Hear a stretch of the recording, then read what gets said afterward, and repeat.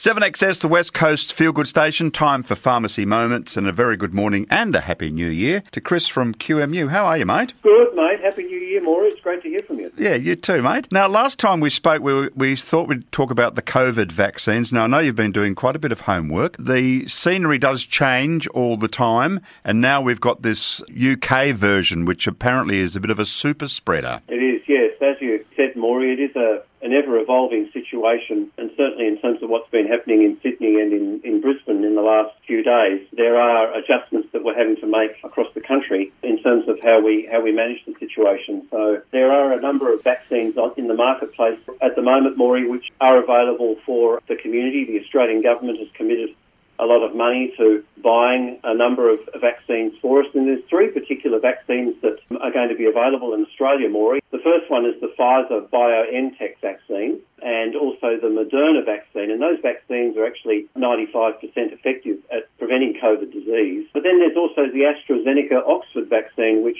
is about 62% effective. So it's not as effective as the Pfizer and Moderna vaccines, but certainly it's good to have these three vaccines available for us to use in the country to hopefully slow the number of people getting COVID in our community. Does one of those vaccines require some sort of sub-zero temperature for its transportation? It does. The Pfizer-BioNTech vaccine is one that requires around negative 70 degrees Celsius to be transported. So it's one of those special vaccines that really needs to be kept under extremely strong refrigerated conditions at a very low temperature in order for it to remain viable. Okay, so how does the actual vaccine work? So the vaccine works by stimulating the immune system, Maury, basically. So what it does is in stimulating the immune system, it actually therefore gets the immune system fighting the COVID virus. So if one is unfortunate enough to be able to get the virus, the immune system is sort of prepared and ready to actually fight the virus. That's in a very, very simplistic way how it actually works in the body. How effective is the vaccine from what we know about it already? So the Pfizer-BioNTech vaccine and the Moderna vaccine are 95% effective at preventing COVID disease. The AstraZeneca vaccine is around about 62% effective. So it's not as effective as the other two. In terms of epidemiology, what we say with the Pfizer vaccine and Moderna vaccine is that you need around about 60 to 70% of the population to actually have the vaccine in order for the virus to be under some level of control and to achieve a level of herd immunity. All right, so it's quite scientific. But then in simplistic terms, with the AstraZeneca vaccine, because it's only 62% effective, you need a higher proportion of the community to actually receive that vaccine in order to achieve the herd immunity and therefore more effectively control the virus within the community. And you need a couple of jabs of each of these vaccines too, Maury, which is an important consideration. Yeah, I was going to ask you about that. Is it just one single dose, or do you have to go back for another one? You have to have two. So normally you would have an initial shot, and then you'd have another one around about a month later. Okay. We're talking with Chris from the QMU of our Pharmacy Moments. We're dedicating this particular segment to the COVID-19 vaccines. Who pays for all of this, Chris? Yeah, that's a good question, Maury. The good thing is that we don't have to pay for it ourselves when we get the jab. Effectively, it's free.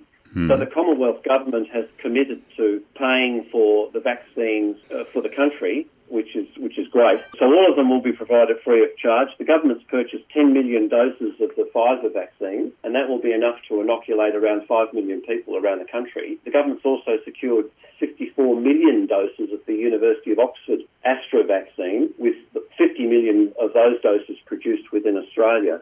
That's a big commitment, it's a big cost, but thankfully and fortunately for the community, we don't have to pay for it in order to receive it. Okay, to get it though, there's obviously going to be some sort of priority, isn't there? Yeah, that's right. The government has had to prioritise the rollout of the vaccine. In terms of the people that would receive it, the first groups would be the 700,000 frontline workers. So those are people who are dealing with the international arrivals and quarantine, those people who are frontline health workers who are actually dealing with COVID patients at the front line, people who work in aged care and disability facilities, and those patients who live in residential aged care facilities or who have a disability. They will be the first people who will receive the vaccine, and that will be the Pfizer vaccine, so the one that's the most effective. And then following that, once all those people have been vaccinated, that will roll out to Australians aged over 70, Aboriginal and Torres Strait Islander people over 55, healthcare healthcare workers, adults with underlying health conditions and emergency services workers. So then there'll be the next batch of people. And then once they're vaccinated, then there'll be a rollout to the rest of the community across the country. So it's a significant logistical exercise in order to do it. And as we were talking about before, Maury, with one of the vaccines, the Pfizer one in particular, having to be stored at minus 70 degrees Celsius, that in itself is an enormous logistical exercise to ensure that the cold chain for that particular vaccine is preserved the whole way through, from the manufacturer right through to administering it to a patient. So if they start a couple of weeks early, like they said they would, they look like they might be going off with the first vaccinations in February. How long will it take for all of us to be vaccinated? Up to, October, November of this year? Well, they're talking, Maury, that it will be around about that time frame, towards the end of the year, to effectively inoculate the whole country. So if we work it back, in terms of the Therapeutic Goods Administration, they have to actually give the approval for the vaccine to be administered to the Australian public. So they're working on that data now. We actually have been in the luxurious position, Maury, of being able to see what's been happening in the UK and in America, and seeing the rollout of the vaccine and how that's been going with being administered into people overseas, and being able to look at that data in Australia and then determine from a Therapeutic Goods Administration perspective, where the safety and effectiveness of the vaccine is sitting in relation to that. So they're hoping that the TGA approval will be achieved by the end of January, and then from there the government expects it'll be a couple of weeks in around February before the actual vaccine will be delivered by the manufacturer into the country and then administered to those people who need it most, those priority peoples that we were talking about before. And then, of course, following that, then there'll be the rollout to the rest of the Australian public. So big exercise, and in order to inoculate every or most people in the community, it's going to take at least until the rest of the year. But of course, there's going to be those people that may not necessarily want to have the vaccine initially. They may want to wait and see what happens with the initial rollout in Australia before they make the commitment to have the vaccination. Okay, so if you don't have it or you do have it, what are we going to be doing in the meantime before we get all vaccinated?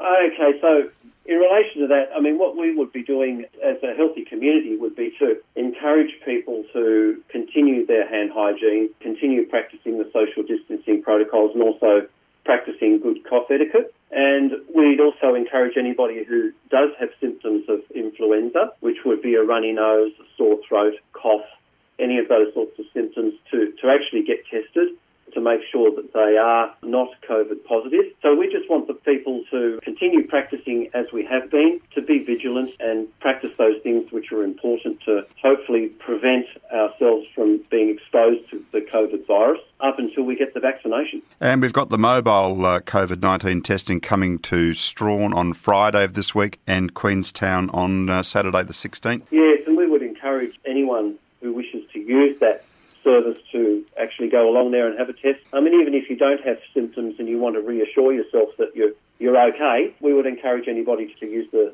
bus and go along and have a test. I agree. Mate, thank you very much. It's a very comprehensive program today, and thank you for your burning the midnight oil and bringing us up to date with the COVID-19 vaccination process. Pleasure, Maury. Great to talk to you, mate.